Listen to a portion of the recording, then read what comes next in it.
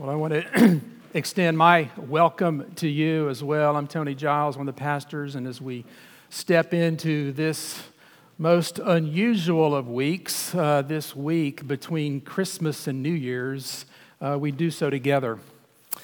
What I'm going to suggest is that there is a way to do that. But for some of us, it's hard to do that. If you happen to be one of those who work in retail or healthcare or a plumber, work doesn't stop. Or if you're a parent of multiple children under the age of 7, work never stops. This may not be the downtime that some of us learned to enjoy during college. That's what it was for me. That period of time between the end of one semester and the beginning of another that I've been looking for ever since. You know, when things were done and nothing yet had started, and then there's this downtime that is unique. It's true for students for a while. It's true for some of us. But it may not be a full week of downtime that you have here this week. Maybe it's a pocket of time. But whether it's a week that has slowed, where the flurry has faded, or it's just a pocket, it is a gift.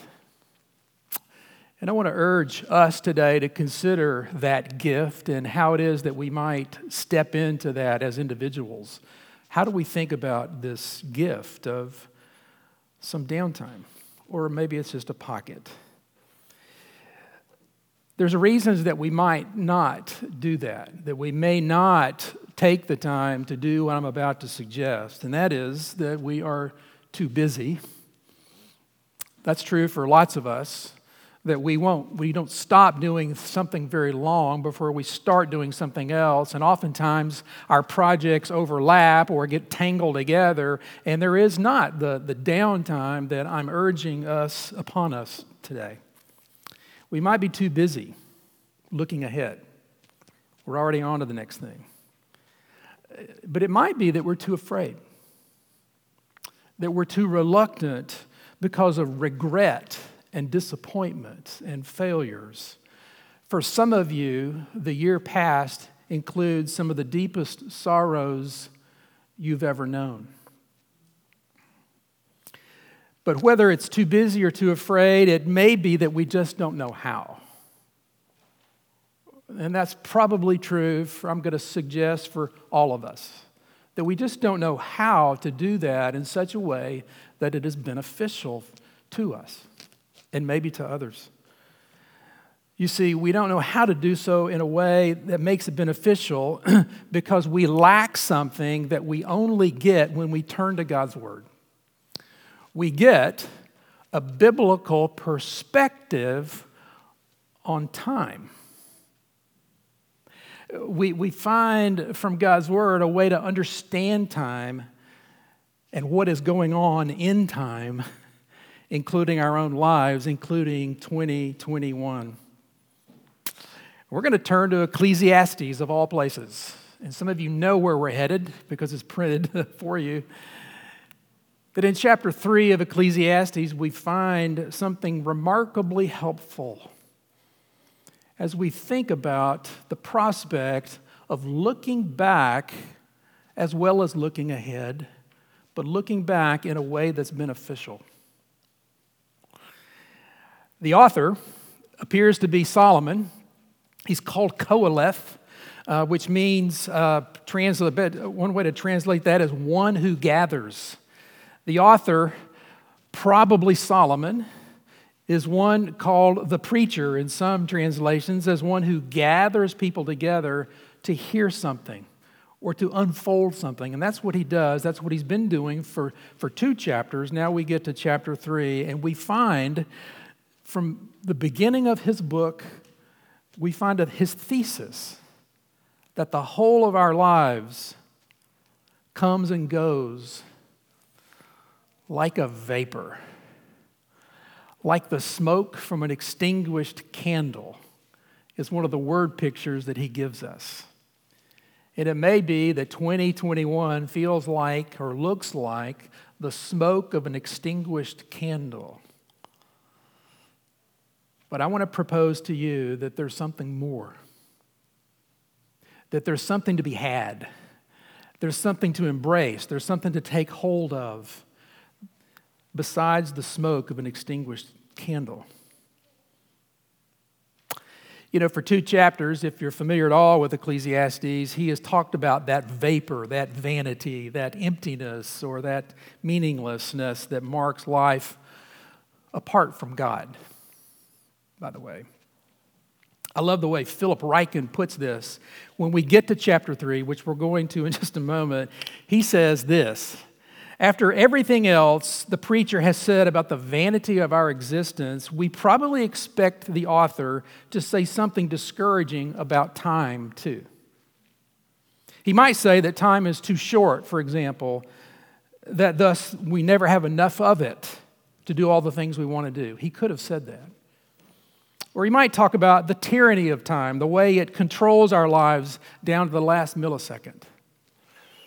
He might say that time is fleeting and that we're running out of time. Or he might say that once time is gone, it can never be recovered, like the American educator Horace Mann, who once wrote the following want ad: lost yesterday, somewhere between sunrise and sunset, 2 golden hours, each set with 60 diamond minutes. No reward is offered, for they are gone forever. Those are some of the things the preacher might have said, but he decided not to say any of those. Instead, he celebrated the orderliness of God by writing what many consider to be the world's most famous poem on the subject of time.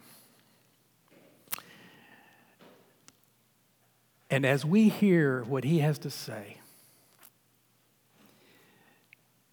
you can trust God's timing. You can trust God's timing in the seasons of your life when you see his purposes and when you can't, or don't understand, or agree with it. That's the text before us. I would invite you to turn your attention to this. This is Ecclesiastes chapter 3, beginning with verse 1 through verse 15. For everything there is a season, and a time for every matter under heaven, a time to be born and a time to die, a time to plant and a time to pluck up what is planted, a time to kill, a time to heal, a time to break down and a time to build up, a time to weep and a time to laugh, a time to mourn and a time to dance, a time to cast away stones and a time to gather stones together, a time to embrace and a time to refrain from embracing, a time to seek and a time to lose, a time to keep and a time to cast away, a time to tear and a time to sow, a time to keep silence and a time to speak, a time to love and a time to hate, a time for war and a time for peace. What gain has the worker from his toil? I have seen the business that God has given to the children of man to be busy with. He has made everything beautiful in its time. Also, he has put eternity into man's heart, yet so that he cannot find out what God has done from the beginning to the end. I perceive that there is nothing better for them than to be joyful and to do good as long as they live. Also, that everyone should eat and drink and take pleasure in all his toil. This is God's gift to man. I perceive that whatever God does endures forever. Nothing can be added to it, nor anything taken from it.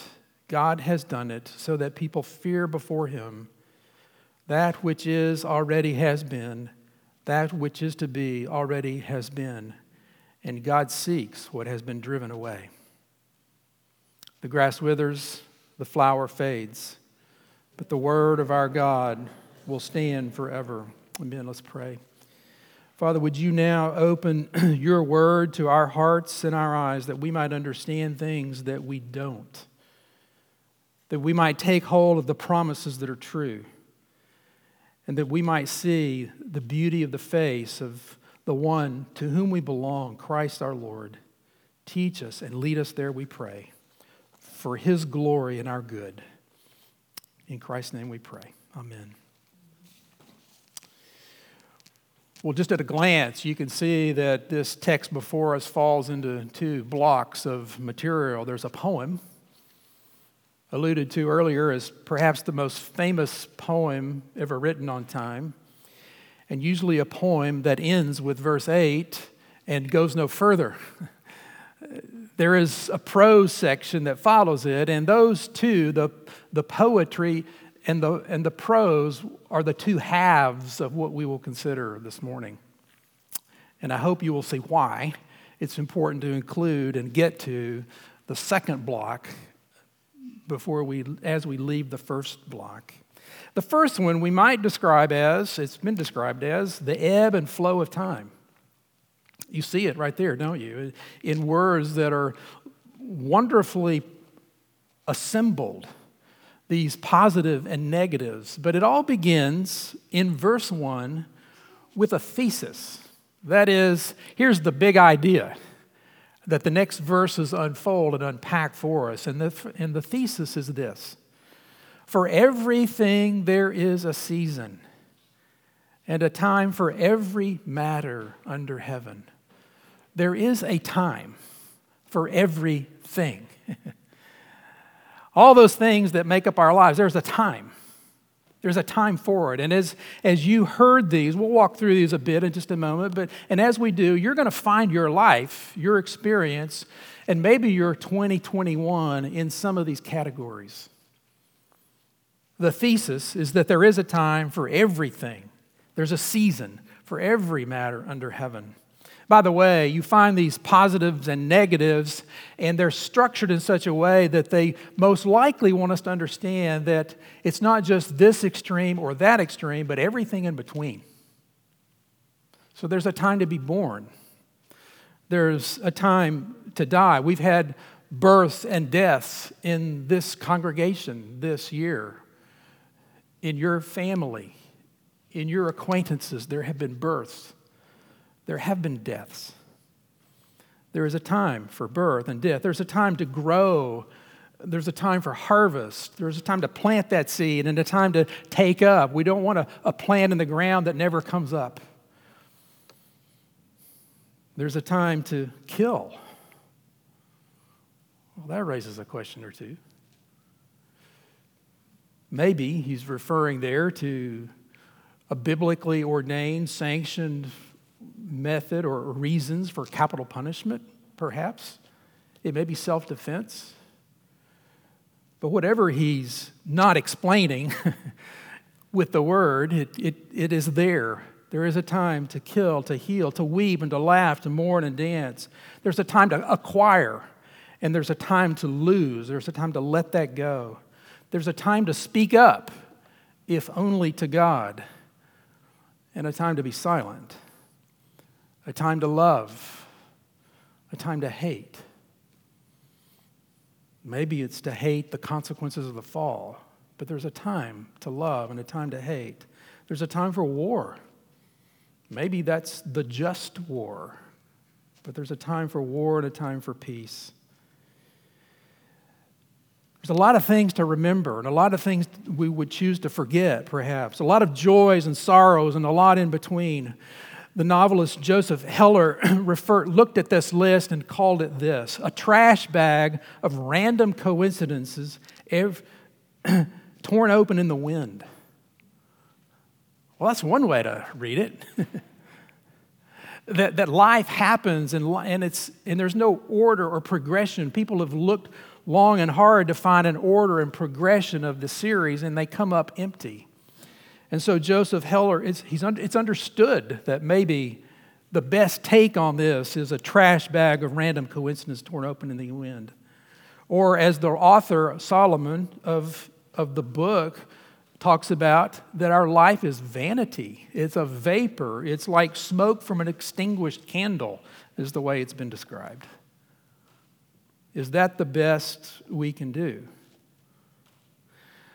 I will occasionally read a blog by Tim Challies that I would commend to you, and he wrote one this past week entitled Christmas Bitter, Christmas Sweet. And this will ring true for some of you that have known bitterness this year, or things you would rather forget. He says, there are not many pure celebrations. Eventually, every joy is tempered by at least some measure of grief. Every new pleasure, wistful about some memory of pain. But then he goes on to say, like many of us would want God to take away our grief, Tim writes to say, if God were to take away our grief, He would have to take away our love. I find that helpful. To understand not only the joys, but also the sorrows, the things that I might not want to look back on in 2021, and I'd rather turn the page. But we would have to say at least, reading and taking hold of this poem, it leaves us unsettled a bit. To simply say, this happens and then that happens. And that's why some people read that and they jump to the prose section of it and say, the only thing to do is just eat and drink and be merry, because all these things are out of our control. Life happens. So let's eat, drink, and be merry, for tomorrow we die. Well, that is, I would suggest, an inaccurate conclusion to what the writer is giving us here. But there is a majesty and a madness to the whole thing, according to one commentator. And to another, there is a tyranny to it. Because the ebb and flow has harsh implications. Derek Kidner suggests that the ebb and flow is tyrannical to us if it simply means that we dance to a tune or many tunes not of our own making. That's harsh. But so is this, that maybe perhaps another implication is that nothing we pursue has any permanence. You could draw that conclusion. But the poetry and its beauty, I would suggest, is only half of the story the preacher is telling us. So we go quickly then to the prose. One writer puts it like this. David Gibson writes, the poetry is setting up a problem that the prose seeks to resolve. We need the punch of his prose if we are to actually find joy and hope in the poetry. We have to hold these two together in such a way that it begins to click and make sense to us. And that's where we see there's not only the ebb and flow of time, there's the purpose and the orderliness of God. That's what we find when we get to verse 9. As he begins this section, he repeats a question or a fear that he has established early on in the book, and you will recognize this perhaps. Verse 9 sounds a whole lot like, if not exactly like, chapter 1, verse 3, where Solomon, presumably, writes, what does man gain by all the toil at which he toils? And then there's this key phrase, under the sun.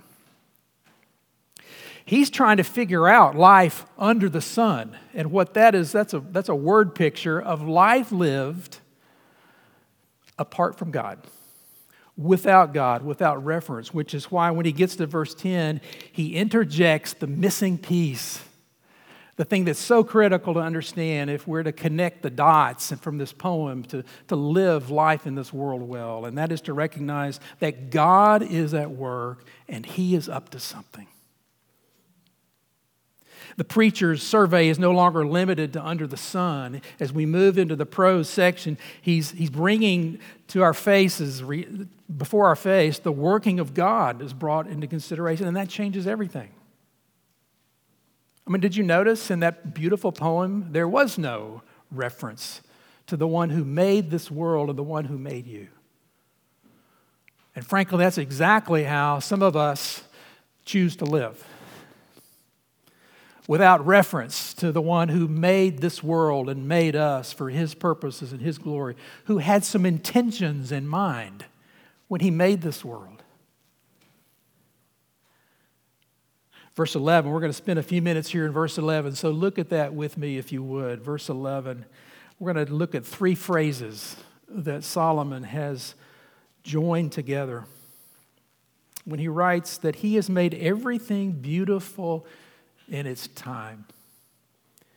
Now, if your eyes go back to the top to look at the poem, you will see some things in there that are beautiful. And you will find a number that are not even close. So what does he mean? What's beautiful about cancer? What's beautiful about tragedy, about injustice, about abuse, about loneliness? What is beautiful about that? Well, you'll be glad to know there's a better translation. The New American Standard actually, I think, gets it pretty well when those editors, those translators translate it like this: He has made everything appropriate in its time. Or maybe fitting, that everything fits. Everything lands in the right place at the right time is what the author of Ecclesiastes seems to be saying there. He's made it beautiful. He's made it fitting. He's made it appropriate.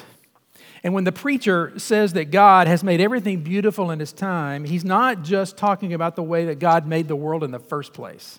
That garden, as beautiful as it was. What he's saying, if that translation is right, is that what God is up to in these words to us is that it's not just talking about the way God made the world in the first place, but about the way he has ruled it ever since. The way he has ruled the world that he made ever since. It's fitting. All of life unfolds under the appointment of God's providence. Now, that's not a Presbyterian doctrine. You know that, right? That's not a Presbyterian doctrine. That's a biblical notion that God is God. And there's nothing apart from him that runs and rules anything. Buck Parsons writes for Ligonier Ministries, and he wrote these very helpful words sometime in the past. If you don't believe God is sovereign, you have every reason to worry about today. But I want to suggest a corollary that goes with that. That if you do believe God is sovereign, you have no reason to despair over the past. Because both of those are true. If God is sovereign, you have no reason to worry about today.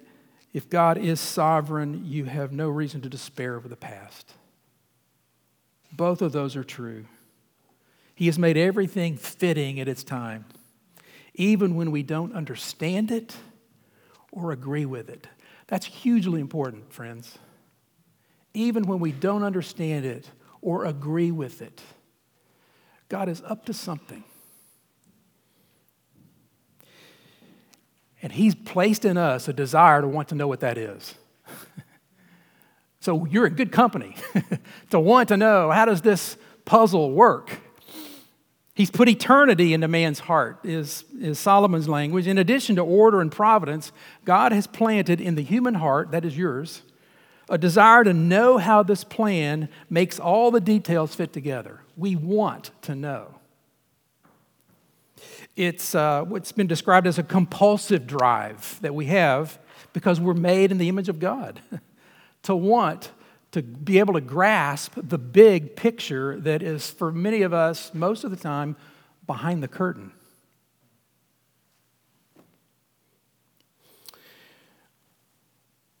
We want something that transcends our immediate situation. We want to be able to see ahead and to be able to look back and see how all of these things have worked. God in his mercies will sometimes reveal that. But you need to hear these words. We need to hear the end of this sentence in verse 11. Yet he has done so that man cannot find out what God has done from the beginning to the end. Again, David Gibson writes, "The times of my life are not the only times there are. I need to get that." And that part of being wise in this world is learning to accept that we only have very limited access to the big picture. But you know what that calls us to, friends? I think you do. Trust. Faith is a biblical category. And that's what the God who made this world is most up to in your life in 2021 and the years ahead that are coming. It's to weave into your life a posture of trust and faith even when we don't see the things that we long to see. Because while we may not see the reasons, we begin to see the face of the one to whom we belong. I've said this repeatedly over the years, and I don't know that it was original with me, but it's a conclusion you can draw when you read through the Psalms. Do you remember all those why God, those how long, all those laments that begin with why God, how long? There's dozens of laments. By the time you get to the end of that lament, something is different. With one exception. Psalm 88 ends with, "And darkness is my closest friend." But all those other laments end with something different. And you know what's different? It's not the circumstances. It's not the events. It's the perspective that we're after right here.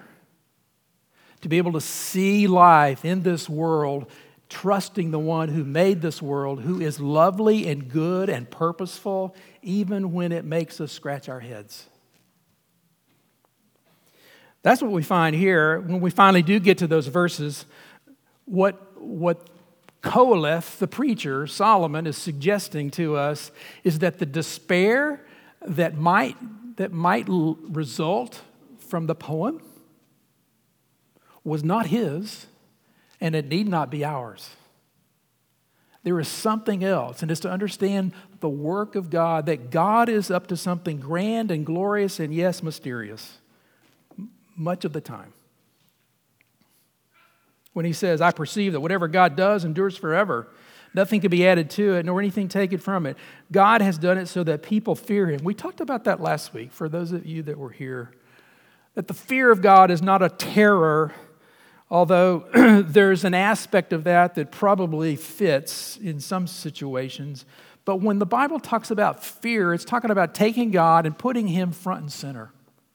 That he is center stage. As I try to make sense of 2021 or the failures and the frustrations and the regrets and the disappointments and the joys, the things that are good, the things that were given to me, the blessings that are ours. We try to understand that. The only way to truly understand that is to put God front and center. That he is the giver of good gifts, and he is the one who sustains us through trial and tragedy. It's him. Some of the most helpful words I ever heard about tragedy once was, "Don't keep an arm's length the only one who really can help you." And that's what we see Solomon suggesting, that there is a way to live life before God in the world that he made. He's not saying that there's nothing that we can do about what happens. His point, rather, is that there's a fittingness to what happens. God does everything at just the right time. Let me say that again. God does everything at just the right time. And you know where we see that most clearly? Is to recognize that as we have celebrated Advent, the gospel story that takes root and shape in Advent form, that as we walk into now past Advent into the rest of the year and the rest of our lives, it's that we center our lives around, to put God at the front, to put God front and center is to put the gospel right there. This God, the one, the true story, that God made a good world that was marred by sin and evil, but through Jesus Christ, He redeemed it at infinite cost to Himself so that someday He will return to renew all creation, end all suffering and death, and restore absolute peace, justice, and joy in the world forever. That is the gospel. And it may help us. No, it will help us to recognize that while Solomon is helpful, in the words of a pagan New Testament character, there is one greater than Solomon. As helpful as Solomon is, there's one greater than Solomon who is here, Matthew 12, referring to Jesus. You know, Jesus, the one for whom there was time to keep silent before his accusers. There was a time to speak all that the Father had revealed to him. There was a time to scatter the self-righteous religious folk of the day. There was a time to gather all that the Father had given him. There was a time to be born. The New Testament calls it the fullness of time. When the fullness of time had come, Galatians 4, God sent forth His Son that we've just marked and celebrated. At just the right time, Philip Ryken writes, when the Gentiles were tired of serving the old pagan gods, when the Jews were weary of trying and failing to keep God's law, when the Greeks had given the world a common language, when the Romans had established a relatively safe and easy travel across the Mediterranean, at just the right time, Jesus was born. There was also a day appointed for Jesus to die. He died on that particular day, not a day before or a day after. For years, people had plotted against him, trying to put him to death as soon as they could, but his hour had not yet come, John 7. When the hour did come, Jesus was crucified on Calvary, where He suffered for the vanity of all our sin. The Scripture says, at the right time, Christ died for the ungodly, at the right time. And He rose again at the right time, on the third day, as the Scriptures had promised. So Jesus' birth, death, and resurrection all occurred at the right time. There is a time and a season for everything under heaven. There is a time for redemption that is yours, friends, in Christ. So how do we work this into our lives? Just to close, well, I want to invite as many of you as can to join Ben and myself in the weeks ahead, starting mid-January, where we will walk a little slower through the book of Ecclesiastes. Not the whole book in 6 weeks, but we're going to walk through it and we're going to talk through it, and we may talk about some of the implications of this very passage. I want to invite you to join us there to work these truths into your own life. But if you can't do that, you can do this. You can rethink some of your assumptions. You know, those things that we think that we don't know that we think. Those perspectives that we have that are so much a part of us we don't recognize them. Ian Duguid is one of my favorite writers on such things, and he made the comment once that the preacher in Ecclesiastes may be something like an Old Testament version of Francis Schaeffer. Do you know that name? Many of you do. You know, the philosopher, theologian, pastor who was always challenging us to re-examine the positions that we hold, the ones that are formed under the sun, that is, apart from God. That's why I'm looking forward to a few weeks with some of you in the book of Ecclesiastes. But I was really helped by these words from Alec Motyer. Facing life is It's like standing looking at a great wall, extending endlessly in each direction, blocking off the future. On this wall are written all the problems and groanings of life, all its lightness and joys as well. There are things that await us, facing us inescapably as we search for a way through the wall. But there is a door. The door is labeled God, Revelation, Faith. It's an invitation to enter the future as well as looking back under God in light of His truth and along the way of trust. And so we enter. We're now in the arena of faith. But conversion involves an about phase so that we find ourselves still facing the wall. We still face all the groanings, problems, and happiness of life, and we still cannot explain them. Now, however, we are coming to them bearing their burden and rejoicing in their joys on a different footing with God rather than without Him, living the life of faith in a world that does not add up. With God, Emmanuel, God with us. And with God by faith, facing life in a fallen world, we have categories if we don't have understanding for what God is up to.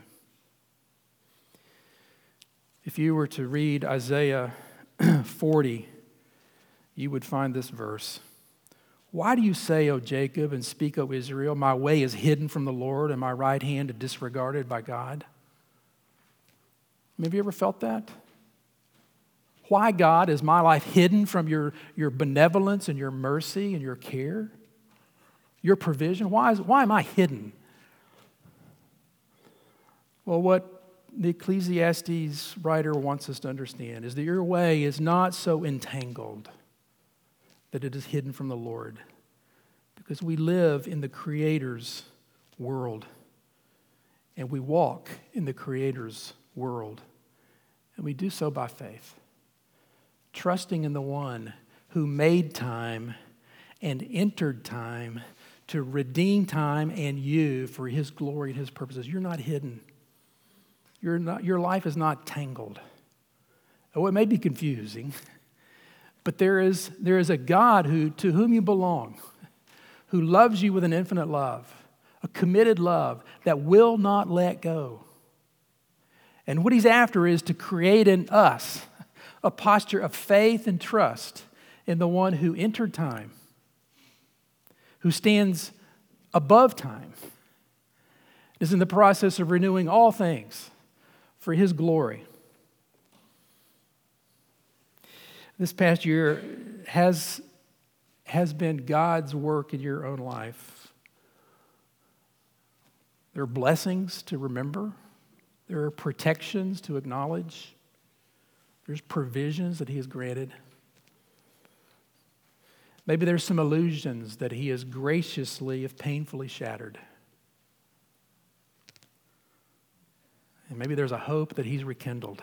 And maybe He's rekindling that today because He is up to something in the lives of all those who bear His name to teach us that the times of our lives are not the only times there are.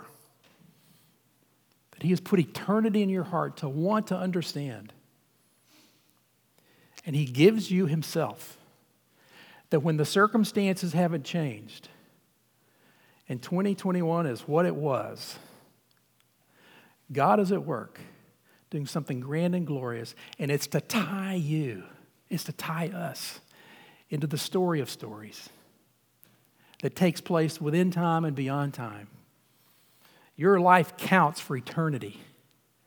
Placed in His righteous right hand, you are His, sealed for that eternity, if you were His. And His plea to you this day is to re-examine the assumptions that would keep you from that, and to take hold of the one who has come to take hold of you, Christ our Lord. We're going to close this with a prayer. It's printed for you in the bulletin.